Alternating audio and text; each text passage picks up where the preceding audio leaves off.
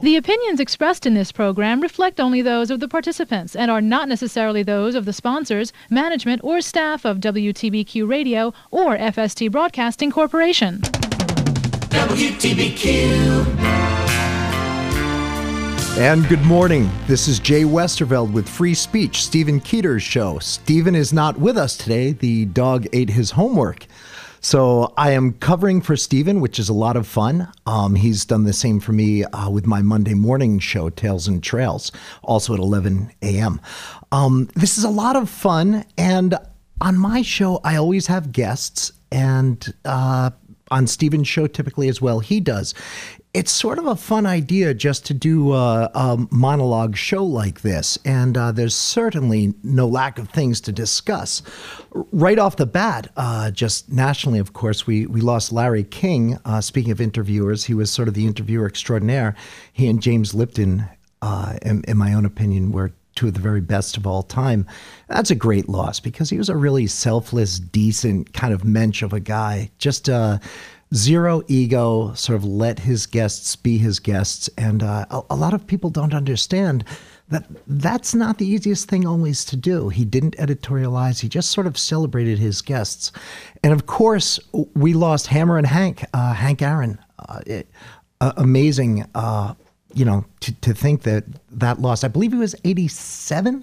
But anyway, something like 3,000 career home runs and just an amazing guy. And what's especially notable about that to me is in this time, so shortly after we celebrate the birthday of the Reverend Martin Luther King, civil rights activist, of course, who we lost to an assassin, Hank Aaron's legacy also was riddled with racism, and he had more than the usual hurdles to jump in order to reach his esteemed title. He earned a lot, and it wasn't just in home runs for sure. But two terrible losses, and not to bring things down too much, but locally, we lost two individuals who were really formative to me in my own life, and not to make this about me, but it's not. But they were also important people in the history of Warwick. One was John Stellingwerff, who was actually a 10th Dan black belt in the Goshin-Ryu system.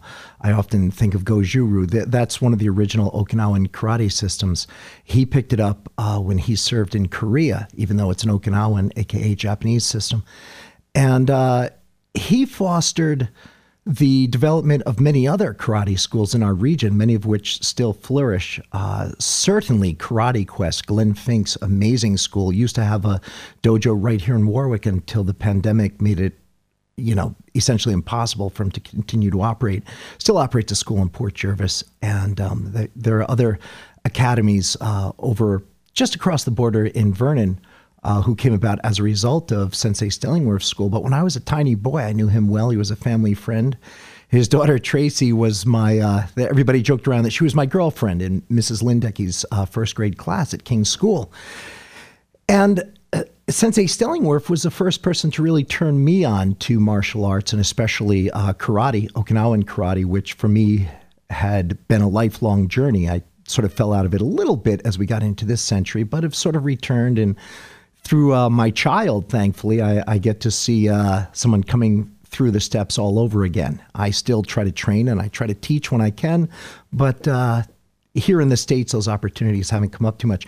Another notable Warwickian whom we lost on January 1st was Gregor Butch Macefield, who was just an amazing, funny raconteur, a hilarious, great guy.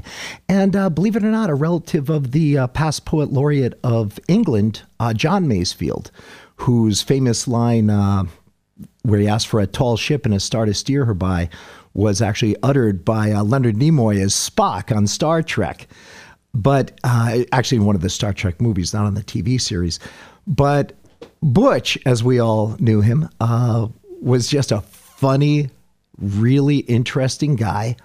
His parents had bought the beautiful stone house on Belleville Road in Belleville, right across from the old Surfwood, which I've mentioned on the show before. And he was really important to me because he sort of always instilled in me an idea that you kind of have to have fun. You have to think outside of where you live. You have to look at global issues and thoughts. And his son, Gregor, same first name, was one of my very best friends from kindergarten onward, back in an era we called the 60s. So anyway, our dear friend Butch Masefield has gone on to join his dear wife, Perch, up above, and they're both missed, and I'd be remiss if I didn't mention what wonderful people they are. So with today's show, the reason we have this show, Stephen Keeter had started a project here in Warwick, New York, and it's a hotel project. If you're not familiar with it, you either don't read the paper or you don't tune into this show, probably neither. Most people are aware of it because it involves an interesting parcel of property not too far from the radio station here, right on the border of the village of Warwick, in the town of Warwick. And it's a parcel of property, 10 acres, that has a beautiful vertical rock on it. And this rock, while totally obscure throughout most of my life, I only knew about it because of visiting it with John Bradner, who, if I'm not mistaken, that was Perch Masefield's brother. Anyway, John brought me to it when I was a boy because John did really, really interesting research along the lines of the America BC theory that suggests that Europeans may have come to the New World prior even to our Native Americans, the first Siberian explorers who came here and peopled the Americas. Prior to that, there had not been human beings here. That theory, while not really embraced by science at all, and our exhaustive digs over by the Pulpit Rock site failed to produce anything of note of European origin, it was still an interesting theory. And what I learned from John Bradner, and I remember his exact words, I said, John, why isn't this theory, or Thor Heyerdahl's theories about how Easter Island was populated? Thor Heyerdahl opined that the Easter Islanders first got to that South Pacific island traveling westward from South America as opposed to eastward from Asia, which is the prevailing theory.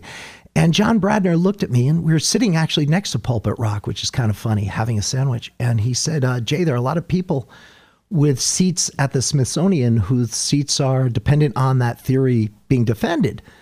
And even though that can sound conspiratorial, it isn't. It was actually a very good point. It taught me to, much as Butch Masefield's ideas and humor did, it taught me to remember that, people are just human. Nobody's a god when they're at a place like the Smithsonian or some other think tank or research institute. And we're fallible. Science is fallible.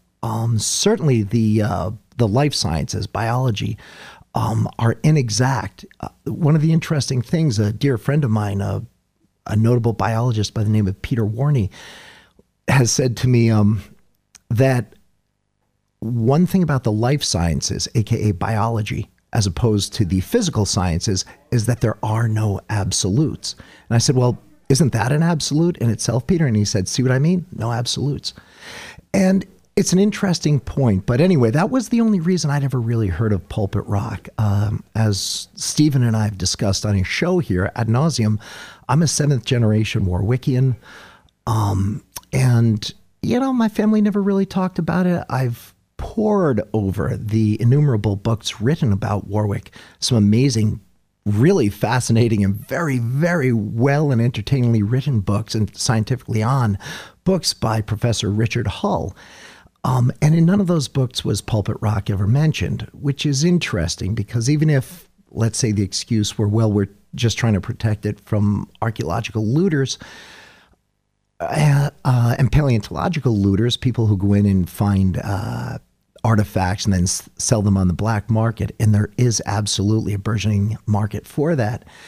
There were other post-Amarant items of importance, that claims that came up very, very recently about it. Now, for the most part, these have been erroneous claims, and the rock just existed in relative obscurity until my friend Stephen Keeter, who when I first got involved in this, I'd never even heard of, he had proposed to build a hotel there. Not just a typical, rank and file hotel, but a 110 unit development that involves 8 cottages that are Victorian and colonial in style with, beautiful porches and everything to give people the homey feeling, and they're totally consistent with the extant architecture of Warwick and of West Street, where this will be. And one central inn that will offer folks something more modern. And after a quick word from the folks who make it possible, we'll talk about those.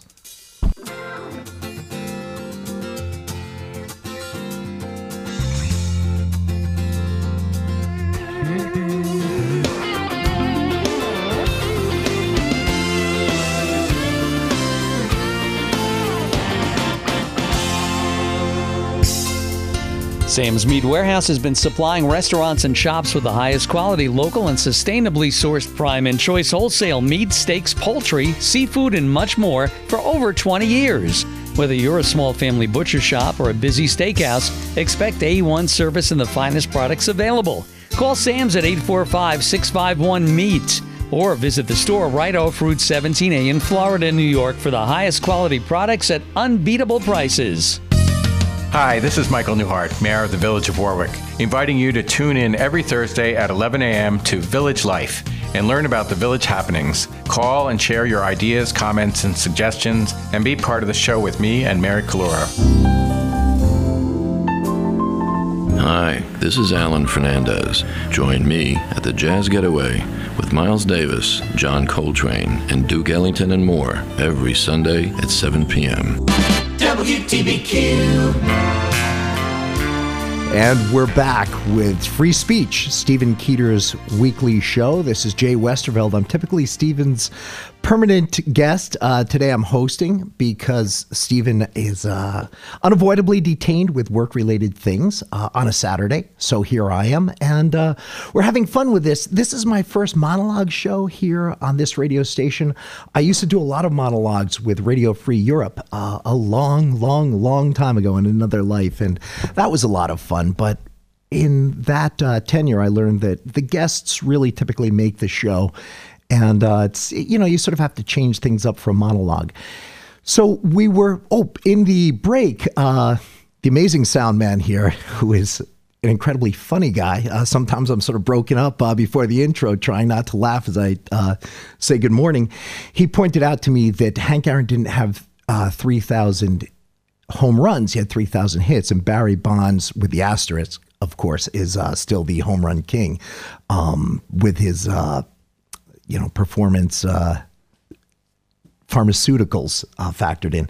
So anyway, we were talking about the Pulpit Rock Inn project. And the reason we're talking about this is almost the primary driver for Mr. Keeter starting this radio show. And I'll explain why. When he started the project, presumably it had to look like a good idea, certainly a great fit for Warwick that would be wonderful for tax rateables, great for jobs, great for bringing a lot of people in to patronize the local businesses. And this all seems really nice. And from an ecological standpoint, it's beautiful. It seemed to me when I first heard about it that it was sort of a zero footprint thing. Now I'm finding out with our new ideas, it's even makes more of a positive, good ecological footprint for the region. But there are a few people, and I genuinely mean a very few, were opposed to it because they live right next door to it. And I understand that, and I get that. If I own a piece of property and I enjoy, with my morning coffee, looking out over an open field every day, I would not want anything to be built there, just like I might prefer that my neighbors didn't have children who rode bicycles in the driveway when I'm trying to sleep. But we're human beings. We live in a society, and this is America, where a person can do what they want with their land within reason. So I didn't know much about this project. I'd been, as I often am, overseas, and I was back for what was supposed to be a 9-day visit back to the States until COVID kept me here, and my other country's borders had sealed, and they're still sealed to this moment, some 11 months later. So a few people had reached out to me saying, hey, there are some people who are opposed to a hotel project. It's horrible. It's grotesque. It's going in near the high school. You have to get involved. You have to help them stop it. I get these kind of calls, these kind of messages, private messages, these kind of emails all the time because I have a track record spanning over 40 years of fighting for habitat, especially environmentally sensitive, ecologically fragile habitat in this region and in other regions. In fact, in Central Asia, I work to protect the extremely rare endangered snow leopard in the mountains, and I have a very unique system by which I try to get new protection for these creatures. But anyway, here at home, I had done a lot of work in the past with protecting wetlands, and there's no profit in doing this. In fact, I've never, ever charged a quote-unquote client for going to court for them, writing letters for them, doing the research for them to help protect a parcel of land. The reason for that is typically if someone's involved in ecological preservation or actual environmentalism, and the accent is on actual, they're usually not very wealthy people, and they're usually going up against perhaps developers and even public agencies that are better funded, and in the case of the latter, better funded with our own taxes. So it can be a bad cycle of conflict. So I've successfully fought by forming NGOs, et cetera, and doing an incredible amount of field work as a biologist myself, and enlisting my friends, old classmates and stuff who are stellar ecologists and biologists, much more knowledgeable than I am, to successfully protect a lot of habitat. But a lot of the time, in fact, more often than not, I do get people who are NIMBY, not in my backyard, as I say, shriekers who they are overnight environmentalists because they oppose something being in their view shed when they're having their morning coffee, which again, I can understand, but we live in America. If you don't like the dog barking next door, you don't have a right to shoot it. Same thing. So I got it through channels and then directly from some of these people that they thought I should go do an ecological survey, as if I can just trespass onto that land and start sniffing around, and maybe even release some endangered species there so that this fella couldn't build on it. That made me see red. I don't like it when people think that I'm sort of an eco-geisha who just goes around doing that kind of thing for money. And I flatly turned them down, and I said, by the way, I'm also vaguely familiar with the site. There's nothing there. It's just under 10 acres of what we would call ecologically sterile land. Now, that doesn't mean it's asphalt. What it means is it's a relative monoculture of things similar to what we refer to as buffalo grass in a vague way, buffalo grass, and other low-yield grasses that aren't of great agricultural value. A lot of them are introduced. It's really populated by a lot of alien plants, meaning plants from other countries outside of the U.S., and there's not a lot of habitat diversity there to support a lot of different types of life. There's no wetlands on any part of the spot near where the hotel's going. The only wetlands are on the other side of the creek where the developer just happens to own the land and is doing nothing with it. Those will be unchanged. So I even had written a letter to the editor after I'd seen a lady who had also been opposed to the yesterday's sort of what I call beer garden project in Warwick. And she was saying that this Pulpit Rock site was, essentially crawling with endangered species, and it's endangered species habitat. I don't like when people do this because I've really just blown years and years of my life fighting for actual endangered species habitat. I've lost a lot of those cases. I've had to stand by and watch a lot of sensitive wetlands where endangered species exist being destroyed just because it was, for whatever reason, with the best lawyers, the opposition could get around it somehow. So in this case where there were none and somebody's crying endangered species, I felt compelled, just ethically compelled to speak out. So I wrote a letter to the editor of the hometown newspaper here, the Warwick Valley Advertiser, the Warwick Valley Dispatch, but I also wrote one to the Warwick Valley Advertiser, both Warwick papers. And in the letter, I said, look, I know this area well. There's no protected species there. I see no ecological impact, a bad impact from this project. And as a result, I just received so much hate mail, social media, phone calls, friends of friends saying, oh, well, so-and-so hates you now. Because sadly, this is a kind of society we live in. Before social media, people tended to have to face each other. You'd have to talk to your next door neighbor. And, you might be a Republican, your next door neighbor might be a Democrat, but it's your next door neighbor. You had to face each other and you sort of said, okay, look, we don't get along about this stuff, but hey, how about those Mets? I'm a Yankees fan. Oops, we'd still get along. And we'd still all, be people. You're a person first, and you sort of let the issues be something secondary. Now in the age of social media, people just make the issues, unfortunately, all too often, everything. So all of a sudden I went from hero to zero with a bunch of pseudo-activists. I'm not complaining. But Mr. Keeter reached out to me, and I met with him. And he said, thanks very much for that letter. And I'm thinking, oh, God, some developer, do I really even want to talk to this guy? And I was fascinated that he knew more about biodiversity, about agriculture, about nature than a lot of my friends who are actually degreed biologists.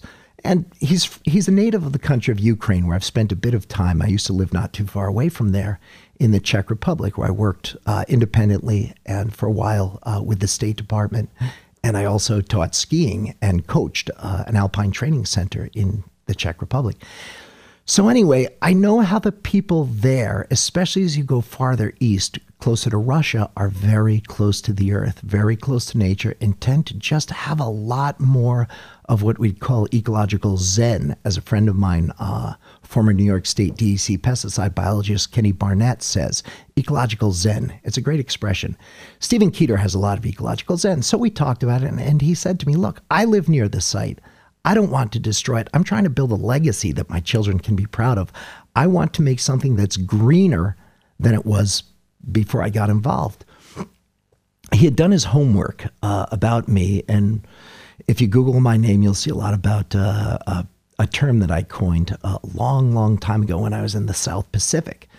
And interestingly, one of the drivers of me being in the South Pacific, aside from the amazing surf, was a very interesting bird that's the nearest modern relative of the dodo. It's called the tooth-billed pigeon, and they exist in the country of Samoa. It used to be called Western Samoa to dissociate itself from American Samoa, which of course is a U.S. territory far, far away in the South Pacific. So anyway, I'd written an article about a hotel that I was sort of stealing towels from while staying in a really grubby brothel in the Fiji Islands, in Nadi, Fiji.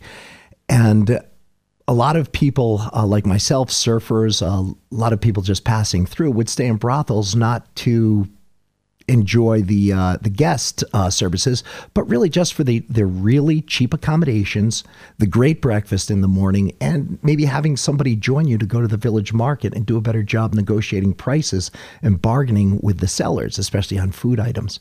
So anyway, I was staying at this place, and when I was grabbing some towels from a really large hotel nearby, a big international luxury hotel, I saw a little sign that said, hey, help us save the environment.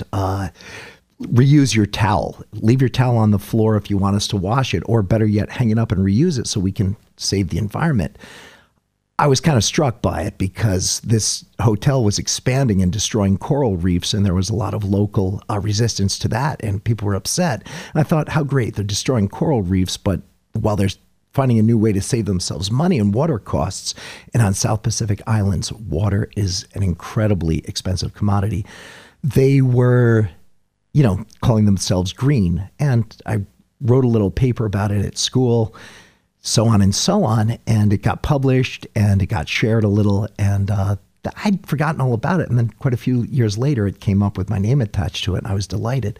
So Stephen had read that and he said, it's kind of funny. I see you when I do a Google search because of your criticism of the hotel industry.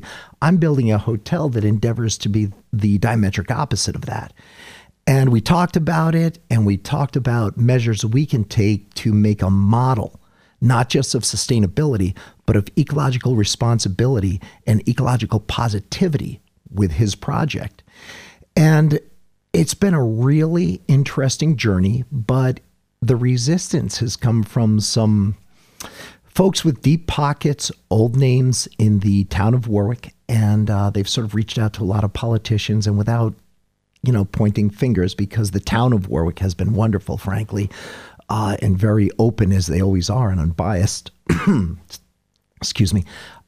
It got a little strange and entangled, and he realized that he wasn't getting a lot of support from local media or from the village government. So he realized he could have a radio show and sort of help to educate people and just try to get the word out there. Social media was horrific because there would be hundreds of new fake Facebook and Twitter profiles being created that were just against him, opposing his project. And, in many cases, you might have one person with a dozen or more Facebook profiles who was just, and you could tell by the writing style and things of that nature, syntactic clues, that it was the same person.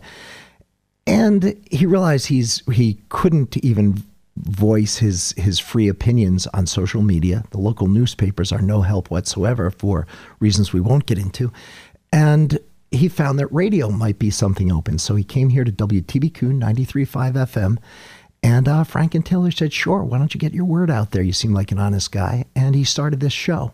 Then he asked me to come on to the show, which has been a wild ride, a lot of fun. And they decided also, hey, Jay should have his own show just about his nature stuff and some of his wacky friends. So this brings us to the present.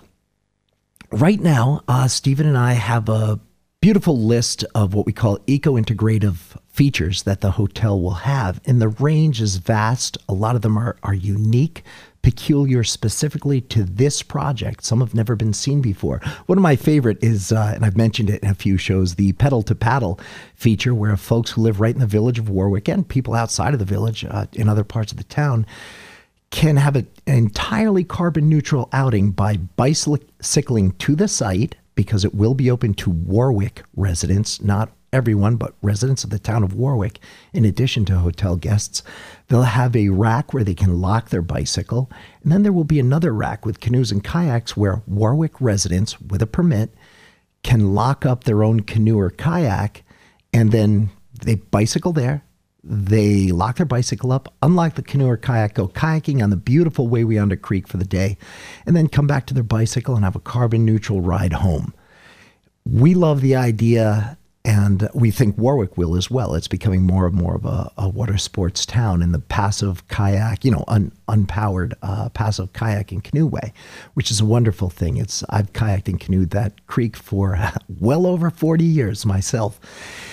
So this is one of the many things we'd like to do. My own favorite thing, as subtle as it might sound, will be the pollinator gardens, where we plant specific flowering plants that attract certain at-risk and critically imperiled butterfly and even bird species to come in and hopefully flourish and then nest there, actually oviposit, lay eggs there. In the case of hummingbirds, nest right there to be nearer their flowers that have the nectars which they require, and to help promote those numbers. It'll also be beautiful for the guests and for Warwick residents to walk through these pollinator gardens and see this incredibly high diversity of types of butterflies and bees and other things that enjoy these flowers. And after a quick word from the sponsors, we're going to talk more about the others.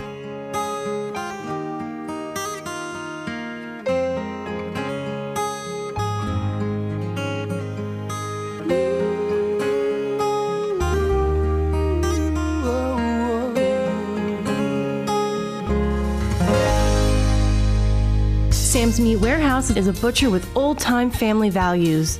Remember back in the day when people knew their butcher by name and visiting them was a social experience? They would talk to customers about how to cook a piece of meat to perfection. Sam's combines old-world methods with modern techniques. Call your favorite butcher, Sam's, at 845-651-MEAT, or visit the store right off 17A in Florida, New York, for the highest quality products at unbeatable prices. Hi, this is your favorite assemblyman, Carl Brabetic. And your state senator, Mike Martucci. And we are teaming up for the Friday Roundtable, where we'll be talking about what's happening in Albany. That's every Friday at 9 a.m. on radio worth listening to. I'm gonna make this place your home. This is Christine Koenig, Grace Warren, Marcia Talbot of Howard Hanna Rand Realty and the hosts of The Real Real Estate Show. Mondays at 10 a.m. It's radio worth listening to. WTBQ weather. This afternoon will be windy and cold with a mix of sun and clouds, a scattered flurry possible, 25 to 30, but the winds will make it feel even colder. Tonight the winds will diminish, clear and very cold in the mid-teens. Sunday, partly sunny, still breezy and cold, again 25 to 30. Clouding up on Monday with a chance of snow Monday night into Tuesday. From the WTBQ Weather Center, I'm WeatherWorks meteorologist John Leo. WTBQ. And we're back with Free Speech, Stephen Keeter's weekly show. I'm Jay Westerveld, Stephen's semi-permanent guest, who I'm hosting the show today, which is sort of fun. Stephen has some other work-related things detaining him, and so today it's all me, as he's hosted my show for me quite a few times. So we're talking about the project, Stephen Keeter's Pulpit Rock In Project. And by the way, if you'd like to call in on my own show, Tales and Trails, Monday mornings at 11, I don't have call-ins. On this show, sometimes we have call-ins, sometimes we don't, but we found that a few vociferous opposers of Mr. Keeter's project were calling in and just screaming, yelling, casting aspersions, falsehoods, and we just said, one person had to be banned from the station. But if anybody would like to call in with a sincere question, you can call us at 845-651-1110. You can also text us at 845-328-0886. I don't really read the texts too much here. We can see your number if you text, so be polite. And the phone number for call-ins again is 845-651-1110. So before the break, we were talking about the pollinator gardens that this project is going to have. Now, some people might listen and say, well, dude, it's a hotel. What do you mean pollinator gardens and all? Well, the structure of the hotel, including parking lots, which, by the way, will be permeable. These are going to be water-permeable parking lots that allow rainwater to go right into the ground, as opposed to just big asphalt impermeable surfaces. The total build-out of the hotel takes up approximately 1/3 of the site. So math not being my strong suit, I'll ask you to do the math and realize that regardless, we're talking about 2/3 of the site are going to be open and relatively wild as we'd like. Now, with most hotel projects, someone might say, well, let's just put a golf course in and some, tennis courts. Of course, this is too small to be more than a fraction of a par 3. So what we're doing, and this, I'm not just saying what we're planning to do, although this is all pending planning board approvals here. We're going to have pollinator gardens, and we're going to attempt to have the highest plant biodiversity of any site in the state of New York. Now that, of course, sounds grandiose and perhaps relatively unattainable. Well, if we utilize deer exclosures, meaning some fences that keep white-tailed deer out, a lot of the plants that are referred to as invasive plants, which in fact are really just plants that deer do not like to eat, these won't have the advantage that we see in more wild areas, and we'll be able to grow native plants that have been lost, and even some exotic plants that add to the mix in a nice way. And when I discuss exotic plants, I only mean those that either have engendered cultivars or they themselves are cultivars, things like wolfberry, goji berry, native huckleberries, native blueberries, and certainly sea buckthorn, which is a very, very underappreciated fruit here in the Americas. But in the old world, throughout Europe and Asia, it is revered for its genuine high vitamin C content, high antioxidant activity, and just great taste. Tastes like really sour apricots. So we hope to grow these things. We have seeds germinating off-site. We bought shoots of many of the berry plants. We hope to have many, many different varieties of tomato and other relatively easy to grow nightshade plants for the cultivated areas. And then in the wild areas, that's where we sort of go into these berries and shrubs of various types, including Osage orange. If you don't know what an Osage orange is, believe it or not, it's a native plant. It looks like a green orange, the fruit on the tree. And if you are ever in Warwick and you're driving along King's Highway and you see the old King's School site, in the autumn you'll see these big green things the size of softballs laying around on the road right there. And those are Osage oranges. No food value to the fruit. They were always used as fence posts. But they're just interesting, they're beautiful, and we just want to have a high diversity of plants. We'd like to have as many different plant species as possible on these remaining approximately 5 to 6 acres of this site. This is going to be a lot of fun. And on the rock itself, as I've mentioned on 2 other shows, we're going to be growing a native prickly pear cactus, which is useful for the fruit, for the beautiful blooms, and even for eating the leaves. We've got some all ready to go to plant on those. And we really, really are looking forward to seeing something that's going to be a natural wonder that will be wonderful for local schools to visit, so kids can see various plants in the nature which they'd exist prior to the overpopulation of white-tailed deer in this region and other drivers that have really made it difficult for many beautiful plants, especially native plants, to persist. Among the other features, purple martin nest box. Purple martin is an enormous swallow, a big bird with swallows are typically small birds with long wings.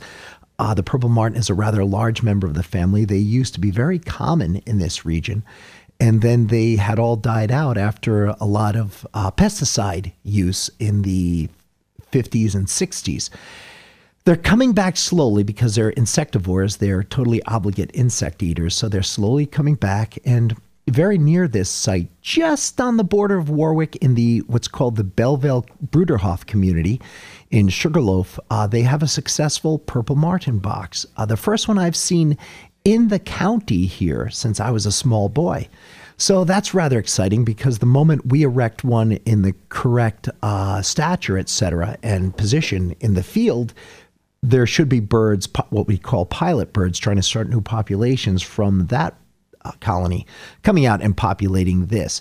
This will be a beautiful benefit whereafter at the middle school and the high school, which are both within a half mile of the site, they can also erect these boxes, and we can see a beautiful population of purple martins for the students to all enjoy and perhaps make research projects from. Other features, the rain barrels. When we have new buildings in an area, one of the problems is the footprint of the building.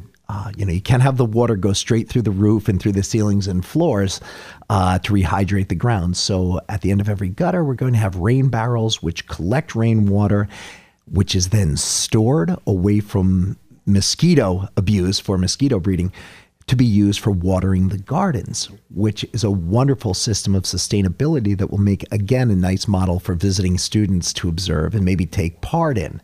This is something about which I'm very, very excited. And in one of our most recent shows, Stephen and I were talking about the idea of the Wawayanda Creek, which flows through the project property, having once boasted nice populations of trout, certainly according to Frank Forrester, who was a prolific outdoor writer. Please look him up. He's the gentleman for whom Forrester Avenue in Warwick is named. And that's actually a pseudonym. He had a different name. And if you want to call in with the answer to that, maybe Sam's Meat Market will have a little prize for you. But jumping back, this creek used to have wonderful fisheries of trout, of native brook trout, which, by the way, brook and lake trout are the only trout species native to the state of New York. Our brown trout and our rainbow trout, which are stocked by the New York State DEC, etc., are both introduced species. The rainbow trout is from the far west. The brown trout is from a different continent altogether. They're from Eurasia. Anyway, there are still some brook trout left in the Wawayanda. We plan to restock it to try to get that ratio of native trout back up and to make a really great place for hotel guests and Warwick residents to come out and try their hand at fly fishing. We'll have instructors who offer lessons in fly fishing, and we will have wonderful little outings for hotel guests with the appropriate permits.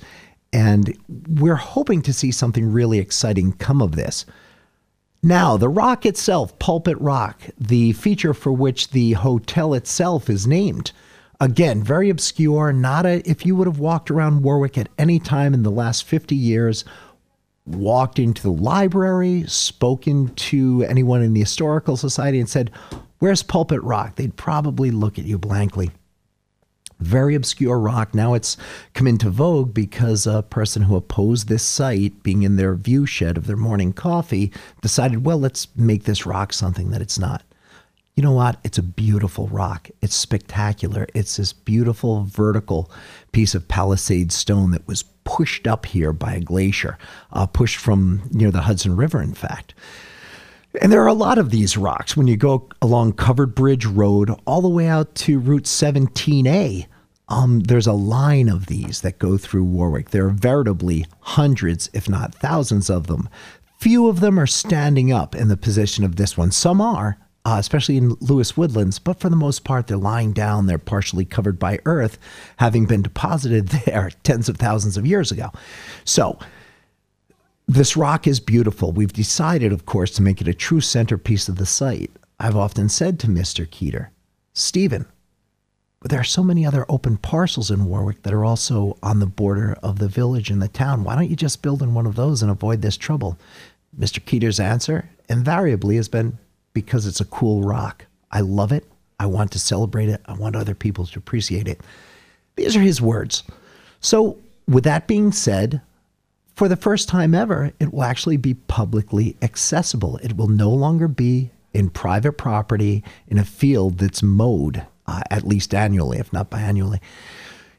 It's going to be spectacular in that at a respectful distance from it, we plan to have benches set up, a small, very subtle pavilion that fits with the ambience of it, where people can actually practice yoga, just do meditation, things of that nature. And some of our weddings that we're planning to have one of the prime, if not almost only multicultural wedding facilities in the state of New York.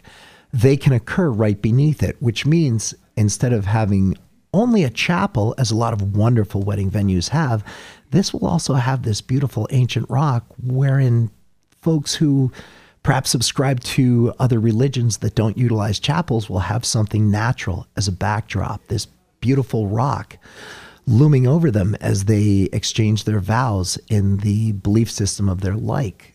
And I think that that alone is really special and something that should be very attractive to a lot of people who would like to do their nuptials somewhere and in such a way that's not necessarily, again, rank and file, much like the hotel itself won't be. So the idea is to have the rock set up so that folks who perhaps run yoga classes and meditation classes will have a beautiful new outdoor spot to have those classes under this beautiful ancient monolith, and also a place where wedding celebrations can occur underneath. We plan, and we've already been in a lot of discussions with folks from religions outside of Judeo-Christian religions to perform ceremonies there, in addition to having any Judeo-Christian religion perform wedding ceremonies there, which is great to then have a place for wedding guests to stay on the spot, because this has been one of the problems with Warwick. We have wedding venues. We have these exceptional wineries, which are such great places to utilize for weddings. But there's not really a place for people to stay. Warwick is rather odd in that it has so many beautiful attractions and features, but when the end of the day comes and the sun goes down and the restaurants close and the pubs close, people are on their own to go home or maybe camp out.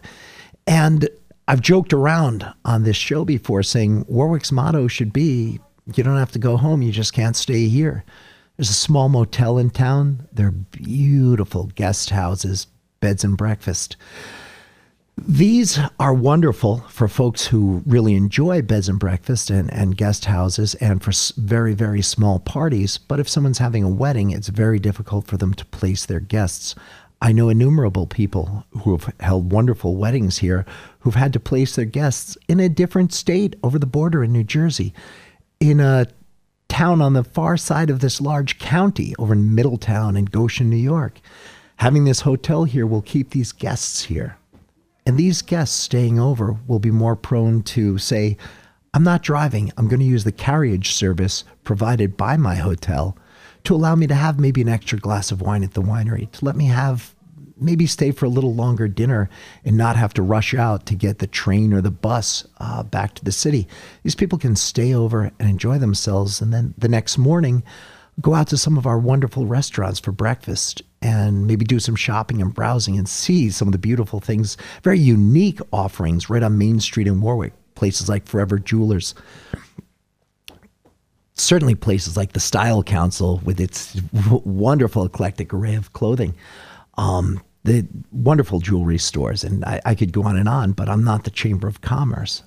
I'm the guy who's doing the eco-integrative features for this hotel, and we're very excited about it. And for me, as an ecologist, from my standpoint, it's just exciting that, you see, I'm from here, and we have beautiful nature in this area, and I love to explore over the ridge lines, through the marshes, the wetlands, the swamps, the lakes, the ponds, the rivers, the creeks, to see all different types of wildlife. But what happens is each biotype, each ecotype, is very separated from the other because, believe it or not, again, as the first guest ever on my show, Michael Mallon, had said, the greatest driver, one of the greatest drivers for invasive species and for the loss of native species is the white-tailed deer. We'll talk more about those after we come back.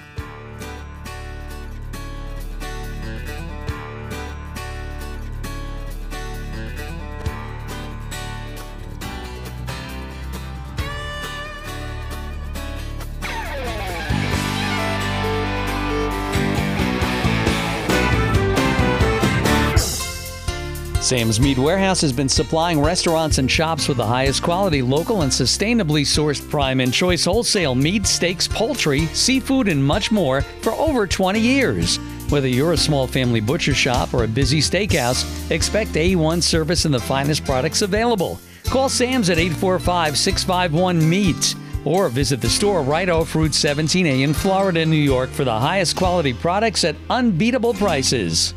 Hi, this is Tom Fursey. Sing along and relive the memories of the 1980s on the Magic of the 80s. Saturday night starting at 6 on WTBQ, playing the best music. Magic of the 80s. Hi, this is Walt Baby Love. Start your Sunday with me at 6 a.m. and Gospel Tracks. I'll give you the phone number to the Faith phone line and the address to the website. All that and much, much more. Right here on Gospel Tracks with yours truly, Walt Baby Love. WGHT Pompton Lakes. Your community radio station since 1969. WTBQ, Warwick, Florida. And we're back with Free Speech, not Tales and Trails. This is Jay Westerveld with Stephen Keeter's Free Speech Show, featured here every Saturday morning at 11 o'clock. I also do my Tales and Trails show at 11 a.m. on Mondays. So, we were talking about Stephen Keeter's Pulpit Rock Inn Boutique Hotel, eco-integrative lodging model, which is going to be one of a kind, slated for here in Warwick, New York. And we were talking before just about the fact that in this region, which is such a beautiful bastion of biodiversity, it's hard to find different ecotypes next to each other, meaning it's difficult to find a beautiful, viable wetland full of many different wetland plants and animals right next door to a sort of an upland habitat that has those plants and animals, primarily because white-tailed deer, believe it or not, whose numbers have exploded incredibly in my own lifetime, they sort of eat everything. And it seems every year they've found some new plant to their liking, and it's very difficult to have a lot of different sorts of plants in one spot. I've found, even though I'm from here and I'm very, very intimate with the ecosystems around here, when I want to go see a lot of our own native plants all together, growing together as they would without that strange pressure of what we call over-herbivory, which means being eaten too much by animals who eat plants, over-herbivory. I go to Central Park in New York City because Central Park has these beautiful plantings, vast, extremely high diversity of plantings that are well maintained by the Central Park Conservancy, who do a beautiful job.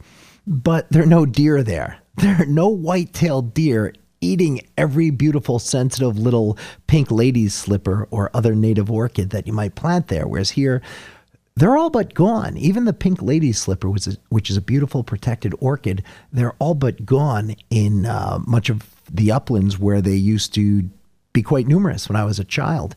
In fact, if you want to see native orchids here in the lower Hudson Valley, go to Central Park. Another good place, actually, is the Glenmere Reservoir right here in the town of Warwick in the village of Florida.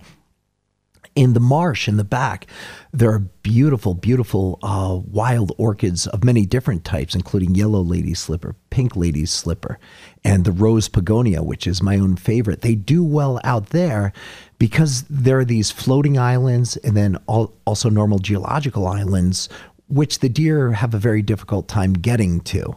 So in the wintertime, when occasionally deer will venture out to these islands, these orchids aren't quite so showy. They don't see them. They're often covered in leaves, and they're more or less left alone.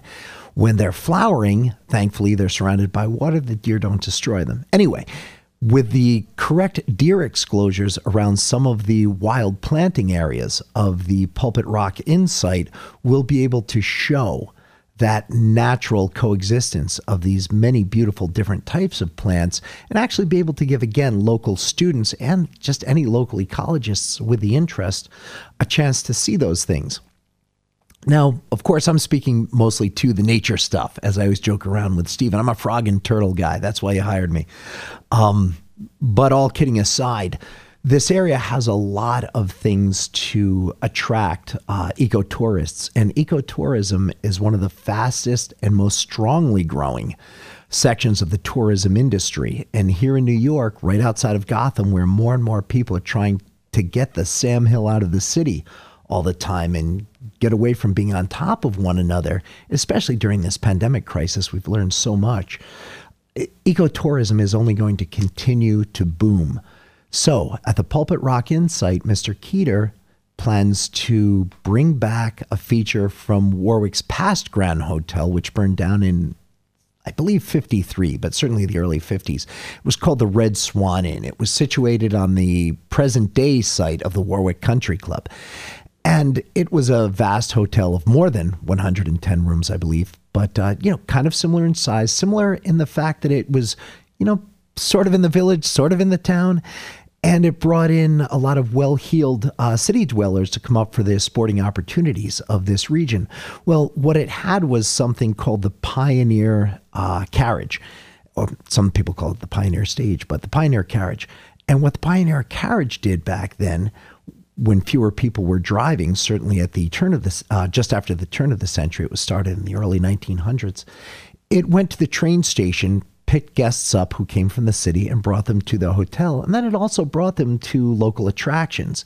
Mr. Keeter plans with the Pulpit Rock Inn to bring his guests to many different attractions, including a beautiful Wallkill River sanctuary. There's a birding sanctuary right here in the town of Warwick that then extends into the state of New Jersey. And it's vast, it's beautiful, and it has incredible, unique bird occurrences. In fact, 3 years ago, there was a subtropical bird called the roseate spoonbill. Just Google spoonbill and you'll see how wild this thing is. It's like a flamingo with this enormous bill that's shaped like a spoon. There was one not just spotted there, but well photographed, videotaped, well documented. It's an extension of sort of the Hackensack Meadowlands. And this marsh, believe it or not, when you look at it on the geological scale. So a lot of birds that come up the flyways of coastal New Jersey are attracted into this area, and they come into it. Right now there are nesting pairs of, believe it or not, sandhill cranes there, and they're just spectacular. It's really, sandhill cranes haven't been known to nest in Orange County, New York, certainly in over 100 years. It may be more than that. Don't quote me. You can look it up. So there are many, many beautiful natural features to see around here, in addition to, as we mention all the time, the great agritainment centers. We have the two bookend agritainment centers right here close to the physical building for this radio station, because we broadcast to eastern Pennsylvania, northern New Jersey, all of New York City's 5 boroughs, parts of Westchester, Rockland County, etc. There is Penning's Farm Market, which is a wonderful place. It's got a big, beautiful pub, restaurant with actually very, very good food. In the summertime, excellent ice cream, and a beautiful shop of sort of country delights, much like you would have seen at, say, the Vermont Country Store many years ago before it became very commercial. And on the other eastern end of the town of Warwick is the Wright Family Farm, which has just great agritainment of a totally different type. A little more rustic, much more child-centric, with a lot of fun rides for kids, self-propelled rides, a lot of cool games, and always the wonderful corn maze, which is a lot of fun, especially around Halloween, and great pumpkins. And Penning sells great pumpkins, and both locations sell Christmas trees. Don't mean to sound like a commercial for those, but wow, what a great place for a city dweller to come up, especially during the autumn, during Christmas time, and go out and buy a Christmas tree. Of course, they'll have to drive that home and not bring that on the train. But there are so many wonderful things to do where they can stay over and really better appreciate the town of Warwick, New York, where, I grew up. My dad, my grandfather, great-grandfather, great-great-grandfather. There's a reason these folks didn't leave. It's just a wonderful, warm, happy place that has so much to offer. And one of the reasons for that is our town supervisor, Michael Sweeten, was a good guy and a real visionary. And he's funny because he's a very subtle, understated visionary. He doesn't run around touting his achievements like many politicians might do. Michael Sweeten has run the beautiful purchase of development rights, or PDR, program in the town of Warwick for a very, very, very long time. Michael's essentially a Warwick native, and he grew up here and went through the schools here, and he's our town supervisor. And he has protected more farmland in Warwick than I'm even sure of, because it seems like every other week there's a new PDR farm going in. And this is done through putting a small, sort of like a tax on home sales here, so that when people are taking advantage of this beautiful rural community, they're paying a little bit extra into it to preserve our beautiful open space and farmland. What better place, again, for a city dweller to just come and enjoy a weekend, or maybe even longer. Our skiing opportunities, our winter opportunities in general are amazing. Ice fishing on Wickham Lake, which is now also, the property near it is now owned by the town, thanks to an excellent deal set up also by Mr. Sweeten. And Glenmare Reservoir, right in the Village of Florida, in the town of Warwick, which has incredible ice fishing opportunities as well. I hate to talk about that too much because I hate to have too much competition when I get out there on the ice. Thankfully, the visionary young mayor of the Village of Florida, New York, whose grandfather was once the mayor of the Village of Florida, set things up so that the bizarre aerators that were churning up the water all winter long for several years prior to his tenure are now gone. The lake is allowed to freeze over again, which means we can all get out there on the ice, pop a hole in, and pull out some enormous pickerel, some beautiful chain and grass pickerel that grow in that lake. Being that there hasn't been much ice fishing, if any at all, in the last 4 or 5 years, I believe, there are probably some enormous pickerel in that relatively shallow but very biodiverse lake. So there's a lot to offer here. The skiing is just beautiful right here in the town of Warwick. Mount Peter. In fact, on Monday, we should have a representative of the Mount Peter ski area on my show, again, Tales and Trails. Mountain Creek, just over the border in New Jersey, just 10 minutes away from the border, is a beautiful, rather large, little more corporate, but heavily featured ski resort that's a lot of fun too. So city dwellers can come up here. They can stay in the hotel and enjoy these ski areas with the Pulpit Rock Inn carriage, bringing them to and from those places. So there's a lot to offer here. And every week in the Warwick Valley Dispatch, we feature a half-page ad that talks about one of our new, as of yet unmentioned features that we're going to have at the hotel. Speaking of winter sports, stay tuned for this coming week's issue of the Warwick Valley Dispatch, not the Advertiser. And you'll see our half-page ad that talks about the winter feature that the hotel project is going to have, or we plan to have, should we get all the permits, which hopefully won't be a grand issue. I'm not going to give any hints. I've mentioned ice fishing. I've mentioned skiing. And what other wonderful winter sports are there here? You'll just have to pick up the paper and take a look. But as we get closer to the end of the show, I'd just like to say that if anyone has questions about this project, you can certainly go to the website, pulpitrockin.com. You can go to the Facebook page, Pulpit Rock, Warwick, New York. you can contact Mr. Keeter or myself. We're both pretty easy to find right through this radio station, in fact, WTBQ 93.5 FM. And the number here is 845-651-1110. They can always reach out to us. We're both open to speaking with anybody about these things with any questions. So I'll speak to some of you guys on Monday for my show, Tales and Trails. And next Saturday, Mr. Keeter will be here again. And until then, have a great time and get outdoors.